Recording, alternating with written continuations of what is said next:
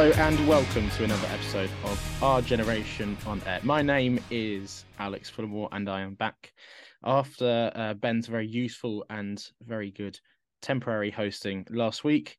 I am back in the saddle. So this week it is more misery for QPR with another 3-0 loss, this time away at Hull. And that has led to plenty of debate, rage and despondency amongst the QPR fans. Joining me this week is Micah Chudley and Steve Bernard, who has been on before and you will know as Analytics QPR on Twitter. So welcome, guys. I hope you've got plenty of stuff to get off your chest. Yeah, I don't think we'll have a problem for content this week. I have a feeling. Yeah, another pretty fraught and tragic week for Queen's Park Rangers. So nothing changes, does it? It is, to be fair, guys, it is literally Groundhog Day today. So it's very fitting that we've decided to record this today. So well done. Many of the things we do just that seem to time quite well happens purely by accident. So that is another happy coincidence. Before we venture any further and talk about obvious problems with club and first team and whatnot, we should mention that prior to the game last week, our striker Lyndon Dykes was admitted to hospital. And we won't speculate or anything, but we'll just say that also we all wish him and his family the best in this situation that is obviously quite horrible. And we do hope that we'll, see him playing for QPR once again when he's ready. But it's a horrible situation to be in, and I guess we're all thinking of them at this time. So let's start with Hull and the team headlines. Laird missed out with a suspect injury that was bad enough to potentially keep him out of the for the majority of the season or something like that, but actually he's going to be okay for the next game. So Kako comes in, Lowe starts up top in the absence of Dykes. Adoma comes into the team and Willock is on the bench again. Just before we go into a bit more of the specifics, there's one thing in the team headlines that really bugged me. Adoma playing ahead of Willock at this point kind of shows how bad of form Willock has been in recently. Also, kind of, is there any point to be playing Adoma when, to be nice, it's quite clear that he's a bit past it at this point. But, Willock is meant to be our star player, and here he is getting kept out the side by someone that isn't going to be around at the club next season, I assume. It kind of sums up a few things, doesn't it? I mean, yeah, but on that point, you could also say, does Willock deserve to be in the team at the moment? I'm not so sure. Is Willock going to be here come next August? I'm not sure either, to be honest with you. It doesn't really feel like he will be. Yeah, I think, the Adoma decision is pretty odd. I think at this point, at best, he's probably a last 30 minutes type player. But I mean, maybe that comes to my wider point that I'm sure we'll get onto later about kind of like the formation, because there's really nobody else that can play out there, really. Yeah. So I mean, Stipo out on loan.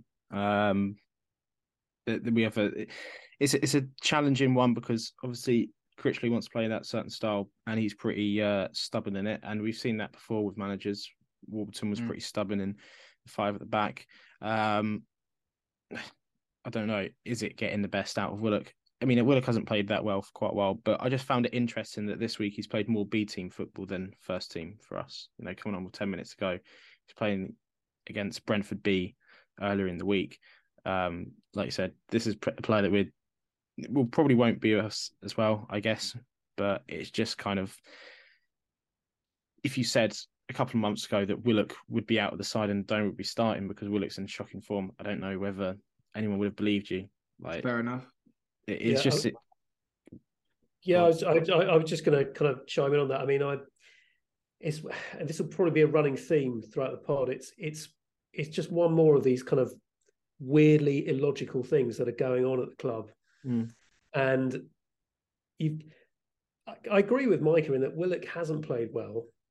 There's no doubt about that, and nobody, in theory, should be an automatic kind of lock in the team. But the reality is, you could make that same kind of case against, prior to his illness, Lyndon Dykes, and yet, he'll still be playing week in, week out, under normal circumstances. And I think with the whole Willock and Adoma thing, there's only one of those players that is going to be monetized in the summer for the club, and it isn't Albert Adoma. So I think the more opportunities Willock has to play first team football, to be playing minutes, to be starting games, I don't get why it seems almost a little bit. It's probably not, but it seems a little bit kind of spiteful from the outside in terms of we're dropping him, and yet others who we could also point to as not having great games seem to be fairly regular picks in the team. Now, maybe it's a fitness thing. Maybe there's stuff we don't know that he's fundamentally just not fit. But it again, yeah, like I say, it's just one of these illogical things which is happening. You can apply it to team selection. Sure, we'll get onto like stuff like recruitment, the general running of the club. It just doesn't make a lot of sense at this point. And when you cop a defeat like we did against Hull, fingers are going to be pointed at the manager for that. So it surprises me. Really does surprise me. Yeah. So I only watched the highlights today. I've seen all the tweets, the complaints, and I saw the messages that Micah and other contributors for this podcast were putting into our own group chat. I've seen all the disappointment. It feels so similar to what has come before, and I guess it wasn't it? There's been quotes of us being soft, but that's nothing surprising there. That's typical QPR, and that's more of the culture, I think, that gets created when players come to this club. They can be as hard as nails at times, but elsewhere. But when they come through the doors at Loftus Road, they seem to sort of lose an edge at times. And when you have these sort of difficult periods where you don't win a game in such a long time, or you only have one win in 14 games, and you need a little bit of, I think we've said in the past, like our go-to comparison here would be a bit of a Clint Hill figure. We don't have that, at least at the moment, and it's very rare that QPR have that, at least in these sort of last couple of seasons. So let's have a look. Let's start with Iroegbunam and Adoma. We mentioned Adoma already. They get hooked at half-time. Like I said, I only just watched the highlights, so I didn't watch the game on the day. Were they really that bad? I'm going to go on a rant. I feel like I'm always ranting about this kid, and I feel bad because I do think he's going to be a really good player. But every single week I watch him and I'm just like, what are we actually getting out of this arrangement? Because he'll give us one like 8 out of 10 and you'll be like, oh, he's all right. And then we just get like 4 like 5 out of 10s, 4 3 out of 10s. And it's like, yeah, like I can see he's clearly going to be a good player one day. He's clearly going to play at a very good level. But it's kind of like the analogy I put it is, it's kind of like you're upstairs ironing a shirt, like ironing like a shirt similar to the lovely one that Steve has on now. You're ironing it, get all the creases out, and then you give it to your mate and you say, here you go, mate, have a good time. And then he goes to the nightclub in a shirt and he's like, oh, look at this shirt. Oh, nice shirt, mate. Oh, yeah. I bought it the other day. Oh, yeah, all the creases. It's nice and it's well looked after. That's just kind of what it feels like with Tim. It feels like we're just going to hand him back to Villa. All of the mistakes and all the little naivety that comes with being a young player, he would have had a season of getting all of that out of his system. And he's going to go to Villa a better player. What's going to happen for us? We spent money having him here. We probably have some kind of agreement where he has to play the majority of the games. And then he goes and becomes a good player for Aston Villa, probably. You don't get any money out of it. We're probably going to finish mid-table, God willing. What have we got out of this arrangement? And the performance Saturday summed it up. The difficult thing with him as well is that kind of I know you say that he's going to be a good player, but I don't know, recently it sort of feels like there's something lacking there that might actually hold him back a little bit. I'm sure he will get a chance at Villa at some point, and clearly a lot of football people quite like him. But I wasn't on the pod to talk about the Swansea game, but I thought the last sort of 10 to 15 minutes of his performance against Swansea was shocking. He gave the ball away in really simple situations, at least 3 or 4 times, before playing a rather crucial part in the goal that they scored. Like the last goal against Luton, he may as well just not have been there. He was such an anonymous presence that they just went all around him. Yeah, I think I agree with everything that Micah has said. Last time I was on the pod, I said I don't understand certainly what we're getting out of this any longer. Gets to a point where I don't even know what he's getting out of it, to be quite honest. I don't know what Aston Villa are getting out of it. I was actually a little bit surprised that maybe they didn't think about recalling him this month, given everything that's happened with Beale, given that he's very obviously a Beale signing. And I was a little bit surprised. Yeah, maybe he wasn't taken back and sent somewhere else, to be honest. I think that would have suited all parties. But yeah, I didn't watch the whole game. I wasn't there, mercifully. But from what everybody who was watching it was saying on social media, etc., he had an absolute stinker. I mean, if you get hooked at half time, you've had a poor show. But yeah, it's I can't add much more than what Micah said. Again, this is something we'll come on to, I'm sure, about loans and about the huge number of loans we've got in the club and what their contribution level is, who was allowed to sign them. I honestly just don't understand it. I don't understand what we're getting, and I don't understand what he's getting, really. Yep. I mean, he would be one of 2 loans that I would have quite happily have seen recalled. The other one has got a fair bit of slack as well, I think, or stick from people because of his performance. And recently we were praising him so well. Roberts, scored 2 pretty good or crucial goals against Reading, and seen again that it was a little bit of a lost performance from him as well. He was the one that was actually rumoured that we were going to be trying to send back, but we can't do that now, or we couldn't, because we'd played him too often, I think it was the case. So, that's really useful. And again, I think that'll be something we touch on when we talk about loans and negotiations and such. We can talk a little bit about the goals. The first one, I don't really... They seem to just sort of walk through us. And the third one, I kind of sort of thought, oh, who really cares at this point? There's no point talking about this. The second one is the one that's sort of come up quite a bit on Twitter recently. The various different screenshots of Kakai playing the entire Hull forward line on side. So why not? Let's talk about the most controversial one, shall we? Well, not controversial, but the most problematic one, I guess. Is there any sympathy for Kakai there, Micah? I've got a little bit, because that image takes it a little bit out of context. Where he was initially stood was not like that far, playing him on side. It was quite funny though, seeing it do the round. But I have sympathy in that it was not as bad as people are making out, but he still played him on side. At the end of the day, he's still the one playing him on side.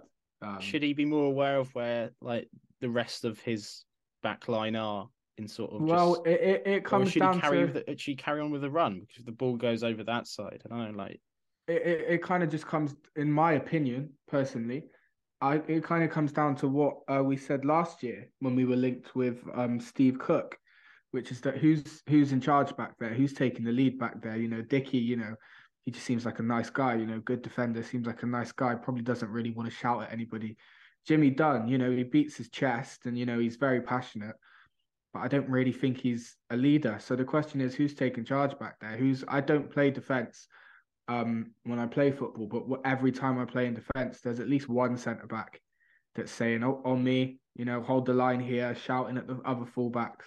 I don't think we have that. I'm not trying to lift the blame off Kakai. He still played him on side, but again, everything about Hull. That's the reason the conversation has kind of moved where it is. Everything about Hull is indicative of bigger problems at the club, in my opinion. So, yeah, again, I agree with every word that Mike has said. I think the thing with Kakai on an individual basis, I think we've all got to the point where we recognise that as good a guy as he is, he's not of the caliber that's needed at this level. So there's no, and he gets a lot of stick from people, but the bottom line is he's just not good enough for the division. And like you said, something I've picked up on many times on Twitter after games, the lack of leadership, the lack of shouting, the lack of having a couple of nasty pieces of work, because that's a bit cliched, but just a couple of guys who can really take a handle on things. When the chips are down, someone who can rally the troops. Again, it's a bit cliched, but we don't really have anyone in the team who can do that. I was thinking actually during the whole game, I think this is actually where we missed someone like Balogun, because no, I don't think Balogun's actually going to play for the club again. I'd be surprised if he did. But I think this is where you do miss that kind of 30 plus, plenty of experience, been around the block, seen a lot of situations on a football pitch, who can kind of speak with authority and experience to a group of younger players. And yeah, it's if you look at the numbers where I haven't got them in front of me, but there are some really interesting numbers when you look at how the team performances when certain players are in the team or not in the team.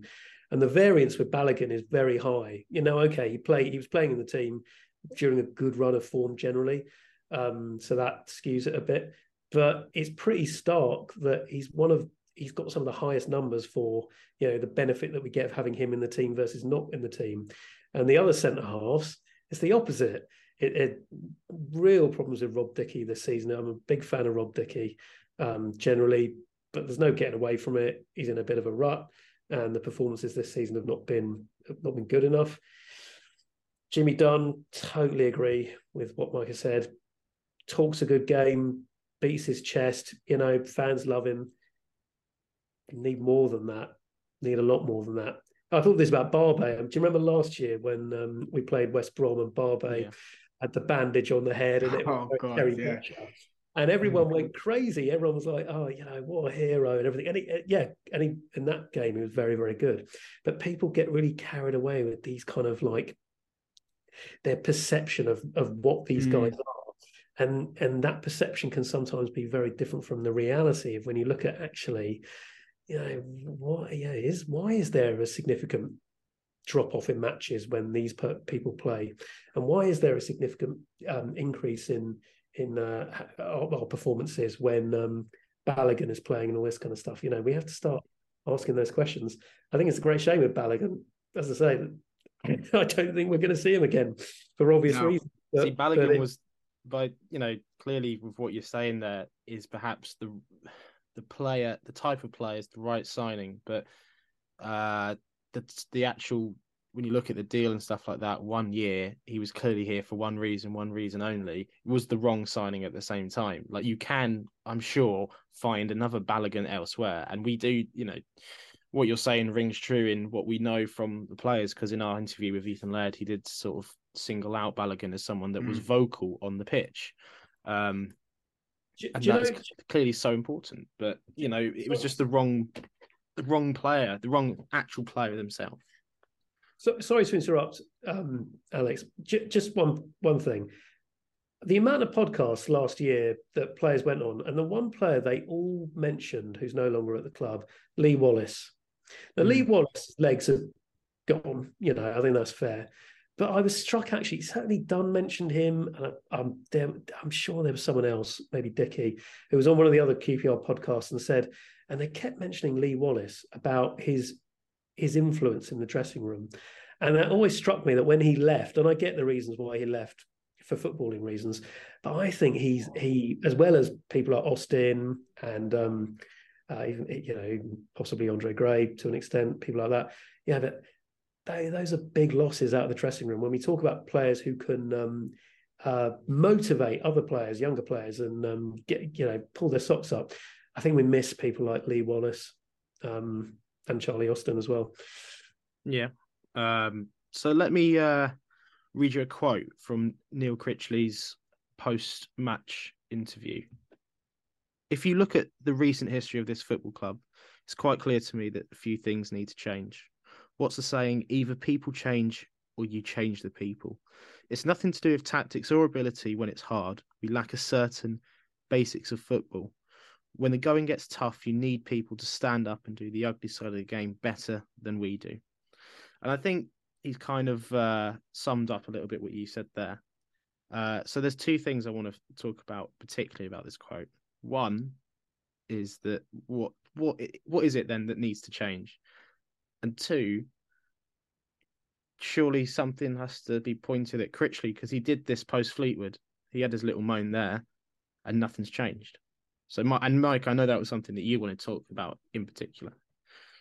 Yeah, I just want to get out early. I don't think we should sack him. I think it's a ridiculous idea to sack him. I think the situation that he's inherited is particularly unique. I can't think of another example quite like this in the Championship, really.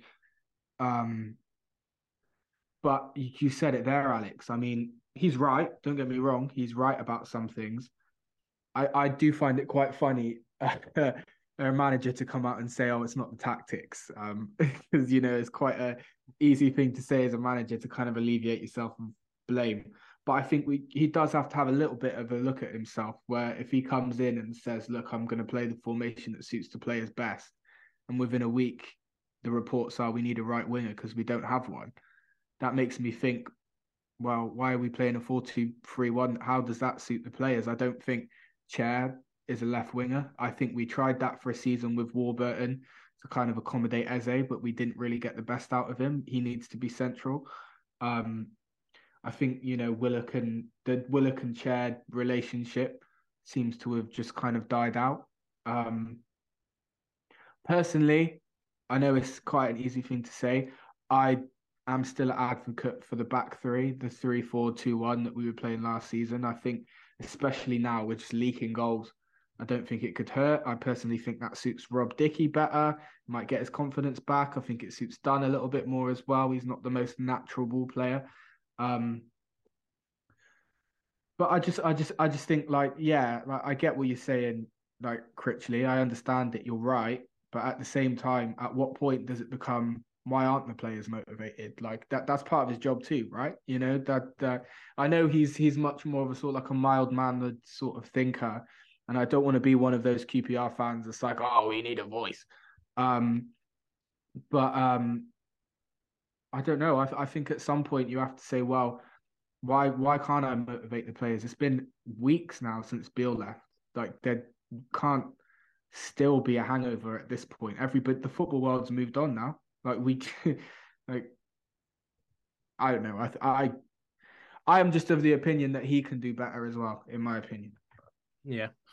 So Steve, very quickly, what he mentions there that something needs to change. We've kind of, I think, hinted a bit of it already, what the problem is. But what is it that needs to change then?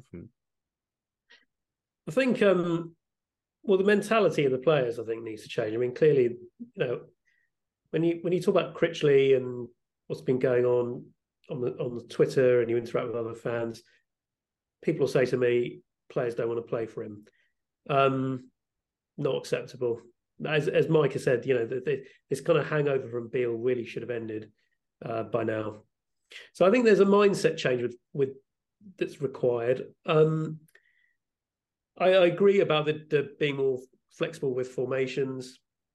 Got to be trying things at the very least. We've got to be trying different things now over the next few games. We should have been doing that throughout January. I mean, Neil Critchley will point to, well, we were unlucky against Sheffield United. We almost beat Sheffield United, and you could possibly make the same argument against Swansea. So maybe it's a really tough one. I think there's a general malaise around the whole club. I think this is something we'll come on to in later on in the pod. But it just feels like there's there's too many players there that think they're not going to be there at the club after the summer, and consequently they're just not dialed in. And yeah, that's a mindset thing, and the mindset has to change. But I'm not sure there are many managers out there that, you know, on the kind of budget that we have, that could really turn that around dramatically. It's a really difficult situation, and as Micah said, it's a very unique situation. But it's I absolutely agree. We should be sticking with this guy. I think he's a bright coach. I think he's someone who has a decent reputation in the game. That doesn't just come from nowhere. But then I was thinking, if we lose to Huddersfield, if we lose to Millwall, if this really does start collapsing in terms of our position in the table, I don't see how you make any other choice than to say, in an emergency, we need to bring somebody else in as manager, which will really trouble me a lot. But it's a mess. It's an absolute mess. The problem he's got now is that, you know, it's an even more unique situation because he's played 7 games in like 4 weeks. I don't think any new manager's played that many games in such a short space of time. But the problem is, because it's been 7 games now, the fans are kind of like, you know, where's the results? And I don't agree personally, because again, I just think it's just such a weird situation for him. But it's kind of like, you know, he needs 3 points just to stop everybody kind of baying for blood. The other thing I'd say as well is, like, it probably is the time to sort of like, right, we're gonna try this in this game, and if it works, it works. If it doesn't work, we're gonna have to move on to something else. But unfortunately, we're gonna have to do it with the same 11. It's not gonna. The 11 is not gonna change, because we've essentially got one right back most of the time. You know, and one left back. And one left back. I mean, there's no point of keeping Hammerline. It was the right thing to do to get him away from the team, but because he was never going to play. But we still only have one left back, and now Clark Salter's going to be playing there, and he plays 60 minutes, and then decides he's injured. You know, that is a real big issue now. And the funny thing I've been seeing is there's been a lot of people saying, get rid of Critchley, let's get Warburton back. It's like, do you who seriously thinks that after the awful breakup at the end of last season, that Warburton is going to be coming back and working with the same people again? I think there's a few people. Sorry, sir. I think there's a few people who still have a Warburton hangover, who still just can't accept why he left the club, or why he was allowed to leave the club. He's not coming back, guys. Not coming back, and you know, we'll come on to it later, I'm sure, about why we are in the state we're in. He is not blameless, and you know, he's part of this whole saga that's unravelled over the last 12 months, and just feels like weird sort of revisionism going on there. Because as soon as you get as far away from a certain event, they start getting looked at in very different ways. Like, people are forgetting a lot of I mean, I was someone who didn't want Warburton to. I don't know if I wanted him to go. I was kind of. I probably didn't at the time. I thought he'd done a pretty good job, but there was obvious problems there, and it's something that kind of grates on me, because whenever we play poorly now and we do what we did at the weekend, where the back four like hold on to the ball too long, and Jimmy Dunn and Rob Dickie have the most touches out of everyone, my dad turns to me sitting next to me and goes, "Oh, this is like the worst Warburton performance." I'm sort of thinking, yeah, but he's gone now. It isn't a Warburton performance. This is something else. This is maybe the same problem. This is something else entirely. And if the problem is the same problem, that the players aren't motivated, why would you bring in the guy that supposedly couldn't motivate them to the point we needed 6 wins from 18 and we got 5? I mean, it's just, he's gone. You've got to accept it. It's over. Okay, so I'm sure you're all aware, but the transfer window shut. Or was it 2 days ago, wasn't it? You know, if you're paying attention, you'd have seen Chelsea spend millions upon millions upon millions upon millions upon millions, to the point where everyone's sort of wondering where it's all coming from and how it's all legal. And then we're sort of scraping up what we can to get Jamal Lowe on loan, and that sort of was him. And then after that, that was it. It was early business done, which I guess is a good thing. And he probably is the best you can get at short notice. But we're still left short, aren't we, in a number of positions. And the general sort of, I guess, negotiations around transfers seems to be odd. The dependency on loans. It's all a little bit familiar, but at the same time equally as frustrating. So, Steve, your thoughts on what has transpired recently? Well, first and foremost, around the transfer window or the transfer window just gone, it's not really a surprise, or it shouldn't be a surprise to anybody that we've not really brought more faces in. How many times does it need to be said? We need to sell players before we can think about bringing people in. We have this has been done by far more qualified people than me on this subject, but we do not have much FFP room whatsoever. And so what that means is that until we sell players, we're just not going to change the composition of the squad very much, barring maybe, like we've done with Lowe, bringing in a player on loan and possibly, as we've said with Irabunam, maybe losing another player on loan or whatever. It's all going to be fairly neutral. And it kind of speaks to a wider issue with the club, which is we started this cycle 3.5 years ago when Mark Warburton joined, where it was explicitly stated that we were a selling club and that our model going forward was going to be, bringing through either academy graduates to sell them on at a high price, or bringing in players for very little money and then selling them for a lot of money. And really, since Eze, who else has been sold? Who else has been monetized in that period since we explicitly stated that that was our model? And that's where really the failure of this transfer window is. It's not actually that we haven't gone out and strengthened the team. As really flimsy as the team is at the moment, with Dykes being ill and with Powell's injury, and it's only going to take another couple of injuries before we're really threadbare. Yet, regardless of all of that, we're not fulfilling the fundamental mission of the club, which is to sell players for relatively decent money, or certainly to sell players for more than we brought them in for. And until that happens, we're gonna have transfer windows like this, where we just can't bring anybody in, much as I'm sure we'd like to. So that's my kind of view. I'm fairly calm about the fact that we haven't brought anyone in, purely because I didn't expect us to bring anybody in, and I find it curious that people thought we were going to bring 3 or 4 players in or whatever. It's just not going to happen. Maybe sort of putting a few things together here that, I don't know, shouldn't be put together. But if you look back a couple of seasons ago, we had that January window where we brought in those 4 loans, which was basically like we're going to give everything that we can to Warburton, costly loans, and we're going to stay up basically because we can't afford to get relegated. It's worse to get relegated.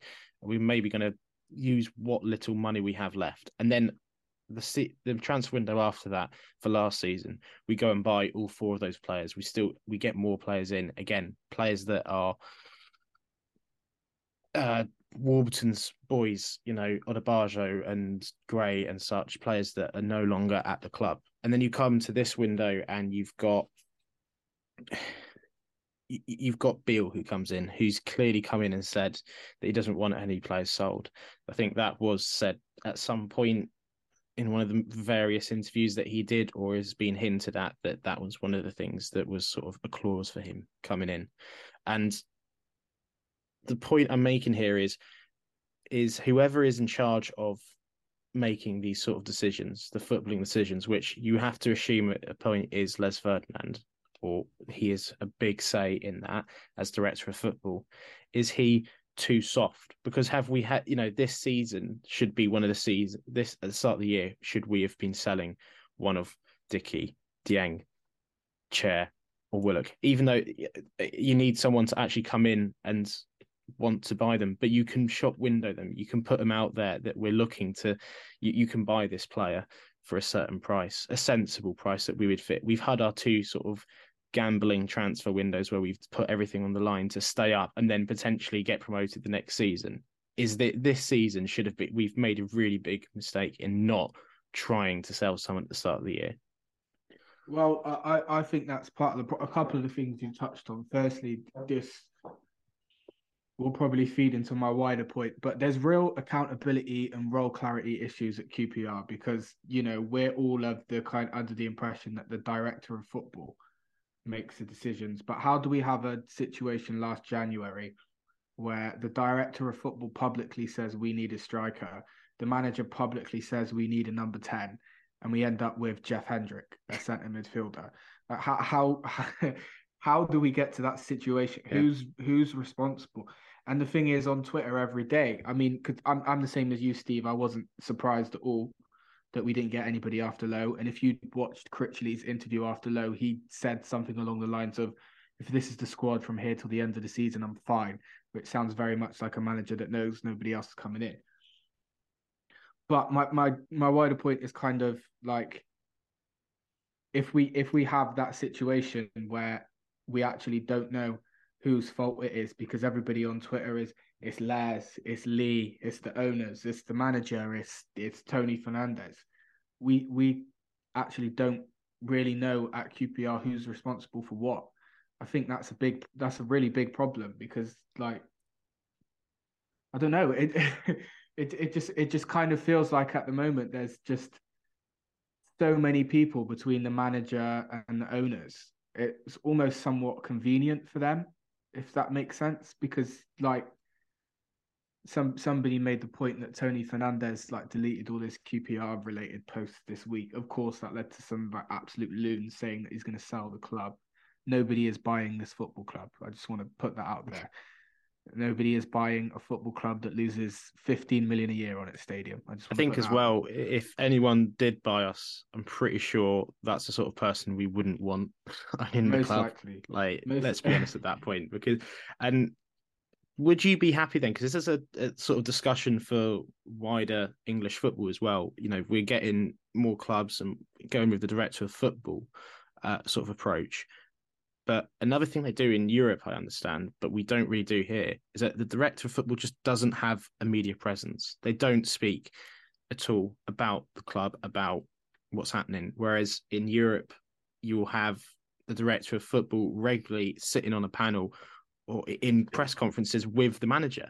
So, would you guys be happy with Les Ferdinand at least coming out, even if it's only with the club or with like West London Sport, someone who's quite friendly with the club, and actually doing an interview and facing some questions?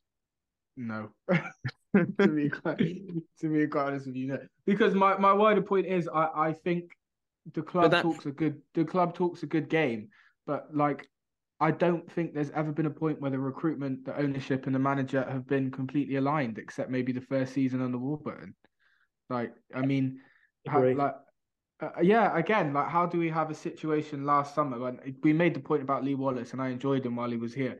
How do we have a situation where we've got a 24-year-old kid ready to come from Holland and play for us left back, but the manager wants a 20-year-old on loan from another championship team? Like, don't get me wrong, Sam McCallum was a good player, but he was gone for 5 months of the season.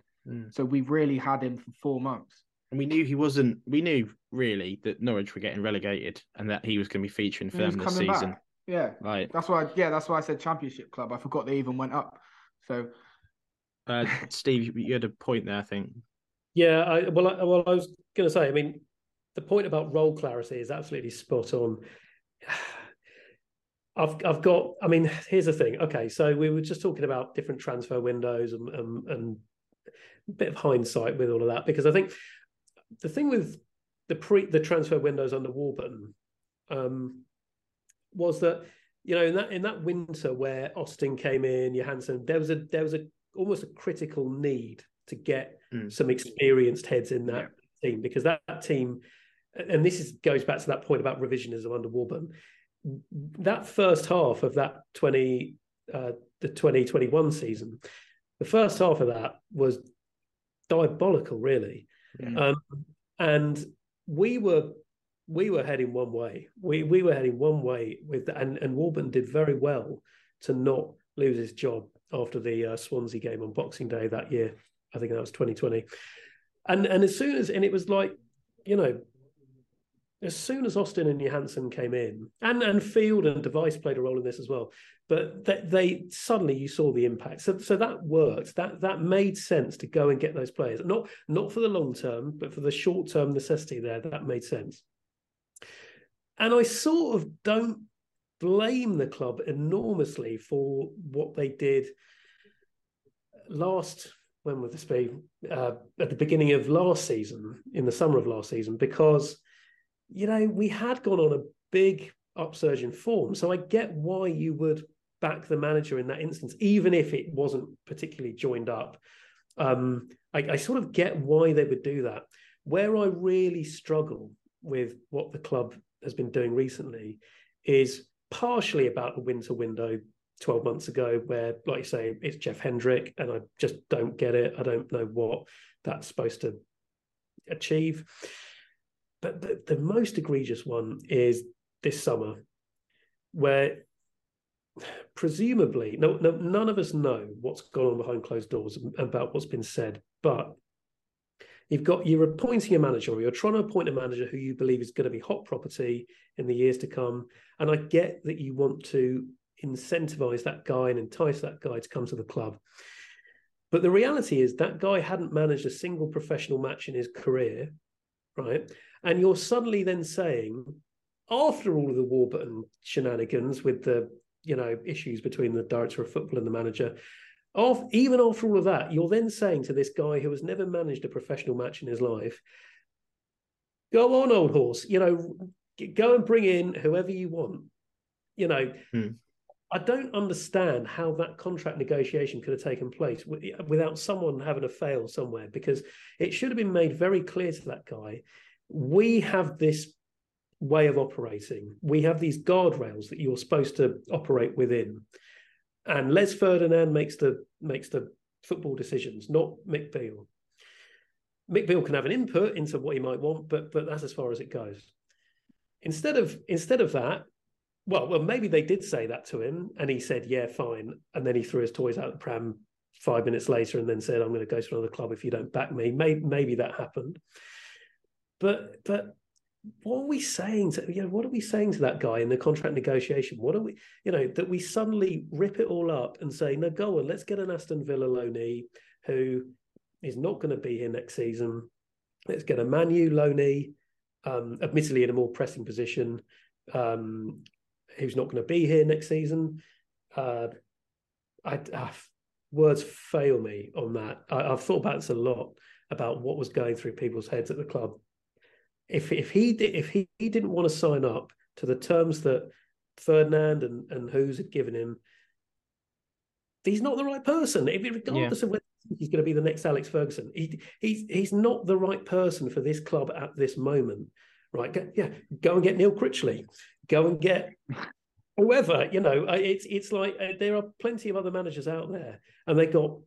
Well, we don't know. We don't know how the discussions happened, but it feels like we got hoodwinked there, and that speaks to a lot of naivety. And we hear this word again and again with people within the hierarchy of the club about naivety, and about letting people, savvier people, take advantage of them. That bothers me massively going forward. And that's a little bit of my problem with the whole, Beale left us in a mess, like we couldn't have seen this coming. Fair, 4 months into the season, we couldn't have seen it coming.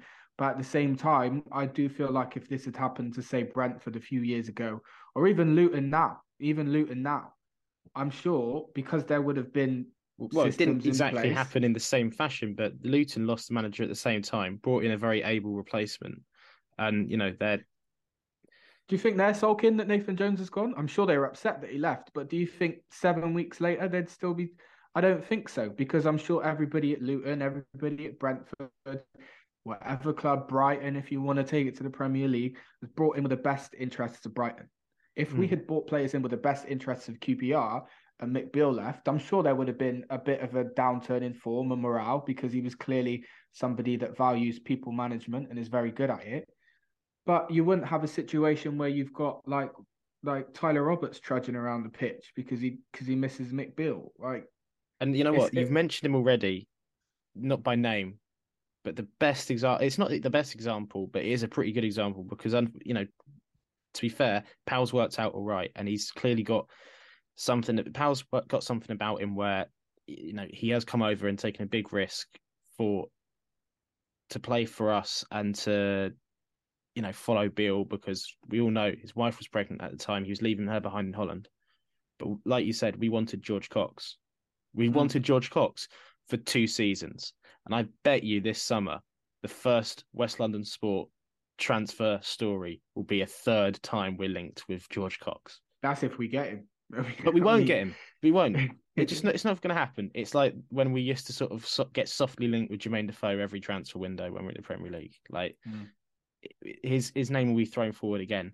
So this kind of comes back, like, how do we think it actually works? Do we think Les Ferdinand actually has a lot of input? Because he's having the sort of final say in these decisions. Because we were meant to get rid of this, weren't we? Sort of post McLaren, where we've went and appointed someone that, you know, clearly thinks a lot of themselves again, and looked at what we were meant. We gave him a remit. We've got all these. We've got Chair, Bright, Manning, Eze. You use your experience. You coach them. You make them sellable for us. And then, no. We've got to get Tom Mohamed in, because I can't work with these guys. Alex, this is the same old story with QPR. Yeah. It's we end up falling for short-term thinking over long-term planning. And it happens year after year after. Now, look, I get the need for flexibility within plans. You know, when the facts change, I change. You know, we were in a good position 18 months ago, and I get why, you know, they sort of did the things they did. I get the need for flexibility, but this happens all the time with a club, where it's like, it comes back to what Mike was saying. It's confusion about roles. It's about different parties in the club having different ideas about players and about necessity.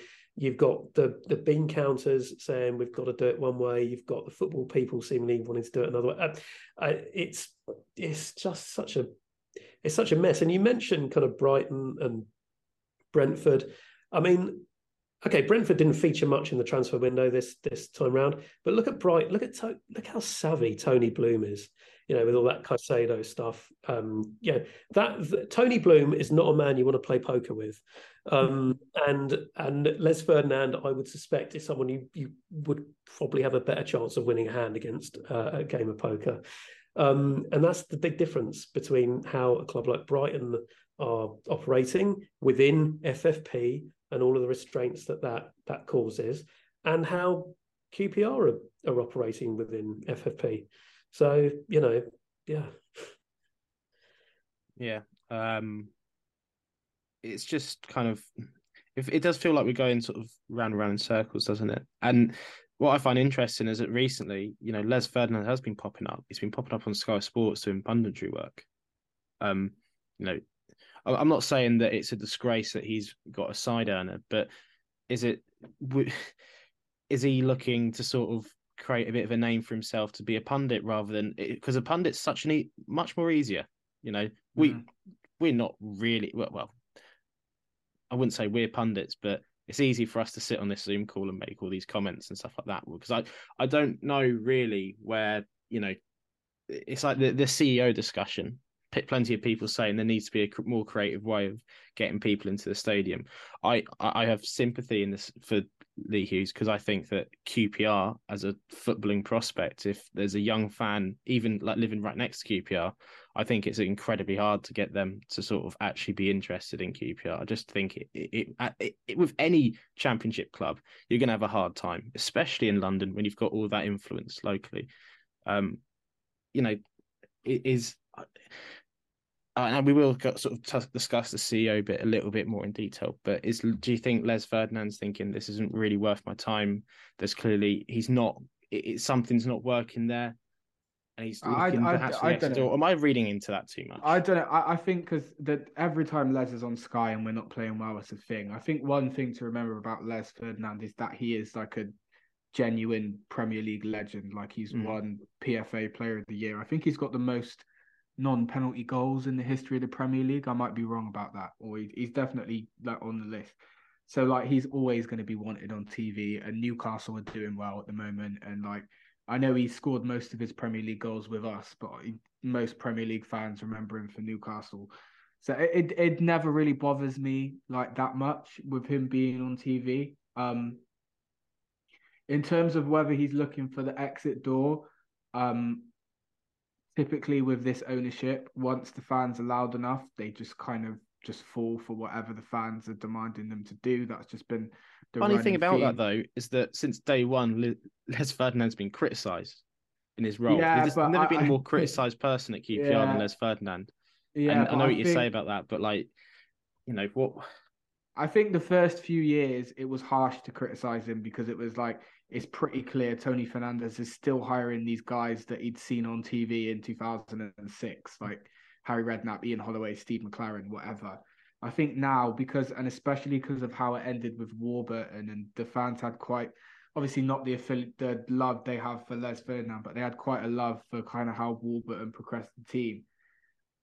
It kind of, I wouldn't say last chance saloon, but it just kind of felt like Les is on very thin ice now. Like the calls are kind of louder than ever, and really and truly, like, you know, valid criticisms who's coming through the 23s. The 23s that have come through don't seem to be up to much, which again I think a little bit harsh, but at the same time we didn't own a left back for like 3 years that wasn't on a 1-year deal. But I do feel like if there is a shake-up coming, he's probably going to be the sacrificial lamb. There's no really calls louder for anyone other than him. And I mean, next time we go and look for a director of football, I can understand why they went with him first time round, because it's a new role. You go for a bit of a club legend. It's a bit of a good PR move as well. But, you know, I'm not expecting them to sort of like sack him and then sign Kevin Gallinon to be the director of football, something like that. I'd kind of prefer someone that is God more forbid, like on the sort of, I don't know, someone that isn't related to QPR at all, someone that can come in with a clean slate and just sort of actually be the director of football rather than... I wonder if they'd even go down that, because it just seems like, and you know, from what I remember of Amit first time around, he was very much constant communication with Neil Warnock. I wonder if they'll even go with one, because it does kind of, again, role clarity is a thing, so I'm just assuming, but it does kind of seem when a manager doesn't like somebody that Andy Belk puts to them and they say, actually, I want this guy. Like we go back to the club talking a good game. Like they clearly wanted George Cox. Beale comes in, says he wants Kenneth Powell. Good signing, to be fair. Probably our player of the season so far. Beale comes in, says he wants Kenneth Powell. Everything on the club website, oh, we'd watched 18 odd games of him. You know, he'd been on our dossier. But it's like, yeah, okay, cool. But you clearly thought George Cox was better because you wanted to bring him in. Yeah. And it's like, well, it just kind of seems like, well, if the manager like wants something that the recruitment team doesn't want, that's the priority. So we're going to get him. So I'm almost of the opinion like, well, why even have a director of football then? Like, if that's how you want to operate, like it's the 1990s, then why even have one? Just go all in on it rather than sort of pretending to not. Well, because yeah, I mean, you're God, Steve. I've talked. Yeah, no, well, I you know, it's have we had a meaningful director of football in the last? I mean, everything we've said is about managers just essentially being indulged. Mm. I mean, you know, and so what I'd say about this is, what's the defining culture and identity of QPR? I'm all ears if people want to tell me what it is, but I'm not sure there is one. And that's where you want. Now, I know that's more than just the director of football. That's the ownership. That's the CEO. That's everyone. But yeah, for me, there's just no kind of central logical thinking about. You know, I look at Ferdinand's record. yes, okay, everyone talks about the 4-year deals for Nico and Ozzy. What about the 2 years for Albert Adoma? 2 years, 2 years last summer. I mean, come on. And seriously. Austin as well, to a certain extent. I know we talk about voices in the dressing room, but there was a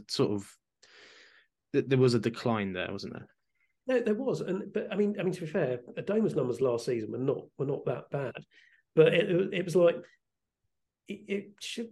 Why 2-year contracts to someone of that age? I mean, really, and we have to ask ourselves: Are we in a better place now going into this summer than we were, 3.5, 4 years ago when this cycle sort of began? And okay, a lot of this will depend on where we finish in the table. But if we do end up phoning in performances for the rest of the season and we finish, don't say it. Don't say 19th, it. 20th. Then, thank God. I thought you were going to say 16th.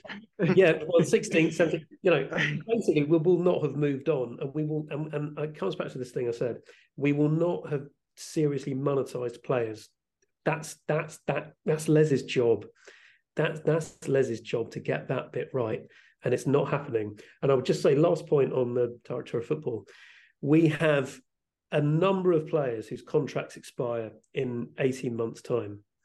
We're talking about Steph Johansson, Albert Adoma, Dazelle, Dickey, Dunn, Field, Dieng. That's basically the spine of the team that in 18 months are either going to be sold, are either going to have been sold, or they're walking out the door for free. If you throw Chair into that mix and you throw Willock into that mix, I assume Willock's the extension has been triggered. I don't actually know if it has, but if it has, great. So you throw him into the mix. Throw Chair into the mix. That means a lot of those players have to be sold this summer coming up. Now, if you thought this transfer window was bad from a QPR perspective, and I think it was pretty neutral, you wait till the next transfer window in the summer, because we're going to need to sell 4 or 5 players, probably, given where we are with FFP. We've got 2 players in Johansson and Adoma who are not going to be sold, and we're going to have to come up with some kind of settlements arrangement with them. And what that means is we've then got to bring in 8 or 9 players from somewhere, either through the academy or through deals that we can do with transfers, etc., and probably a whole load of loans. Do we trust the current setup to do that to the best of their ability? For me, I'm not sure I do. Does that mean anything's going to change? Of course it's not. It's just my opinion. But I think that the next summer transfer window coming terrifies me in terms of the amount of player churn that's coming up, that needs to come up. It's not about can we, can't we sort of thing. Unless someone wants to give us 20 million for Ilias Chair, which is not going to happen, we're going to sell 5, 6 players at least, and probably lose a couple of others. And also we lose all the loan players that we've currently got in the team. So good luck to whoever's the DOF at that point. Personally, I think it needs a fresh face. I think it needs just a total outsider who can just get on with the job without having the emotional baggage with the club. That's kind of where I am with it. Yeah, I think that's spot on, really. It felt like this summer as well, like we did the sort of gamble again on trying to sort of paper over the cracks with a last gasp go at promotion, when really, like I said, we should have been more sensible. We should have been more resolute in who we're getting in through the door, both in terms of manager, and in terms of player acquisition, and we should be, even if George Cox wouldn't turn out to be the best player ever, we should be giving the power to the people that are meant to have it, and it doesn't feel like that at the moment. Very quickly, the CEO, he comes in for a bit of criticism as well this week, particularly from the average fan doesn't necessarily, I guess, but a bit more from the sort of like West London sport journos, and I guess they know a bit more than us. They're in conversation with these guys, but like I said earlier, London is pretty unique in the fact that we've got plenty of Premier League clubs there already. I don't, maybe I'll be wrong in saying this, but I don't feel like Brentford are attracting new organic fans necessarily at this point. I don't know. It feels like everyone that is supporting them is someone that has a second team, or they were the second team. Yeah. If you're a young lad or girl that's growing up in London right now, they're going to be supporting Chelsea. They're going to be supporting Arsenal. You're not looking at sort of organic. I don't know. There probably could be some better sort of outreach from the club in terms of, you have got like Westfield just down the road, and there's never any presence of QPR there at all. I know it's probably quite an expensive place to get into, but just a stall there or something like that at some points. Do you know what? I don't know where you grab these sort of people from, because there's a lot of things that people can do with their money, and football is very expensive, and that we love QPR because I've been roped into it through my dad. Micah, you've been roped into it through your dad. Steve, you're sort of not along with that. Yep. Was it the same for you? My father was a QPR fan. Yes, that's true. So majority of our fans are going to be us. They're going to be people that our dads or mums or family members supported the club much earlier on. But that isn't that the problem though? Yeah, that is the problem. But I don't know how you attract this organic growth from. Well, for me, right, I will say this, and I say this all the time. I used to live in Northwest London. I used to live in Wembley, and I lived in Willesden for a little bit. And the shirt you would see after Arsenal fans most was QPR, and I couldn't believe it. I couldn't believe training kits, jackets. I couldn't believe it. And a lot of it, there's quite a big Moroccan community in Northwest London. At the time I was living in Northwest London, Cher had just started playing for us. And we were about 3 or 4 years removed from Adel Taarabt, not the version we know and love, the slightly overrated Redknapp version. So like I was almost like, I can't believe how many people like are wearing QPR. I couldn't believe it. Like you could shout URs and somebody would like shout it back. But then on a match day, it just feels like I see this. I haven't been to nearly as many games as I went to last season, to be fair. But it just feels like it's the same kind of faces. It feels like we went through a period, obviously, in the noughties where like we almost fell apart and we had a lot of people on the streets collecting for the club. And it was like, it's very unique for us to have such a loyal kind of fan base that, as for the most part, doesn't live in Shepherd's Bush anymore because of the changing dynamics of London. But then it just kind of feels like we just sort of like rely on that fan base, and like all these younger fans that I see wearing QPR shirts and supporting QPR and wearing Chair shirts, it's like it doesn't translate to a match day. And I'm not saying it's anybody's fault, but I'm just kind of like, are we missing a bit of an opportunity here? I don't know. Dave Mack, I don't fully agree. I don't fully agree with how far Dave Mack kind of took it the other day in his thread. But I do look at it like, could we be doing more? I think the key thing is though, what you mentioned Taarabt there, and you mentioned Chair, but the reason why a lot of Morocco fans would have supported QPR would be because of Taarabt. And yeah, at the time when they probably started it, he was tearing up the Championship. We won the league, and then we're in the Premier League for at least 2 seasons, and we're involved in one of the all-time moments in Premier League history. So our name is a little bit on the map there. I think the crucial thing with drawing any new sport in is on the field success, and that happens there. And I know what I said about like Brentford not getting more fans now. I don't know, truthfully, but it just doesn't feel like they'll be attracting a lot of that. People will be still looking at Arsenal and Chelsea and thinking that's too for me, or even further afield.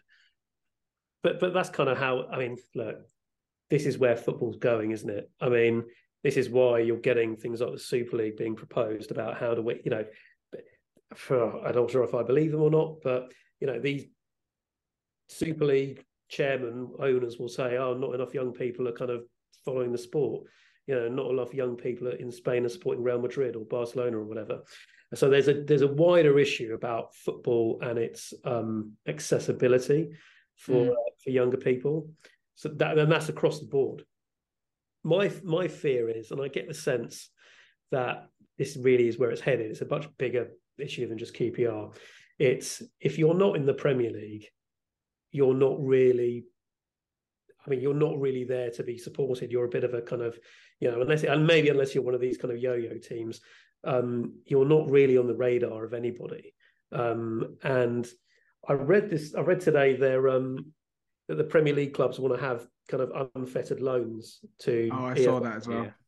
Yeah. No, this is now whether that'll happen or not, who knows? But it's part of it's part of the direction of travel, which is. This is my very strong sense. This is, I think, where it's going to go. Is that EFL clubs in this country will simply become affiliates to Premier League clubs, and it's no surprise. This is kind of linked to what we're talking about. So forgive me if it sounds a bit off topic, but it's no surprise that with we've got a lot of American owners now in the Premier League, Burnley, all these kind of clubs, and they think in this way of kind of, the EFL really is our farm. Like in baseball, where you have a major league team has 3 or 4 farm teams that they routinely send players to or promote players from. And you can see this is the financial power of the Premier League is such that the EFL clubs will eventually toe the line because the money will be made attractive to them to get them to agree to this kind of stuff. And what that means is when we talk about younger generations coming through, I don't get why, unless they had, their family was steeped in it all, I don't get why they'd be inspired to support us. And I don't think that's our fault necessarily. I think that's a wider problem with football generally and how it's marketed. Well, sorry to cut off Steve there as he was sort of mid-flow, but the recording had to come to an end at some point, and we were running out of our time and we had other things to do this evening. So thank you very much to Steve and to Micah for coming on and discussing some pretty miserable topics with me. There's not really a nice way to do episodes like this. I certainly don't like talking about QPR in a negative way, but at the moment this is quite topical and needs to be discussed. So thank you very much for listening. It was a long episode and I'll apologise for that, but hopefully you'll deem it worth your time. Until next time, come on yours.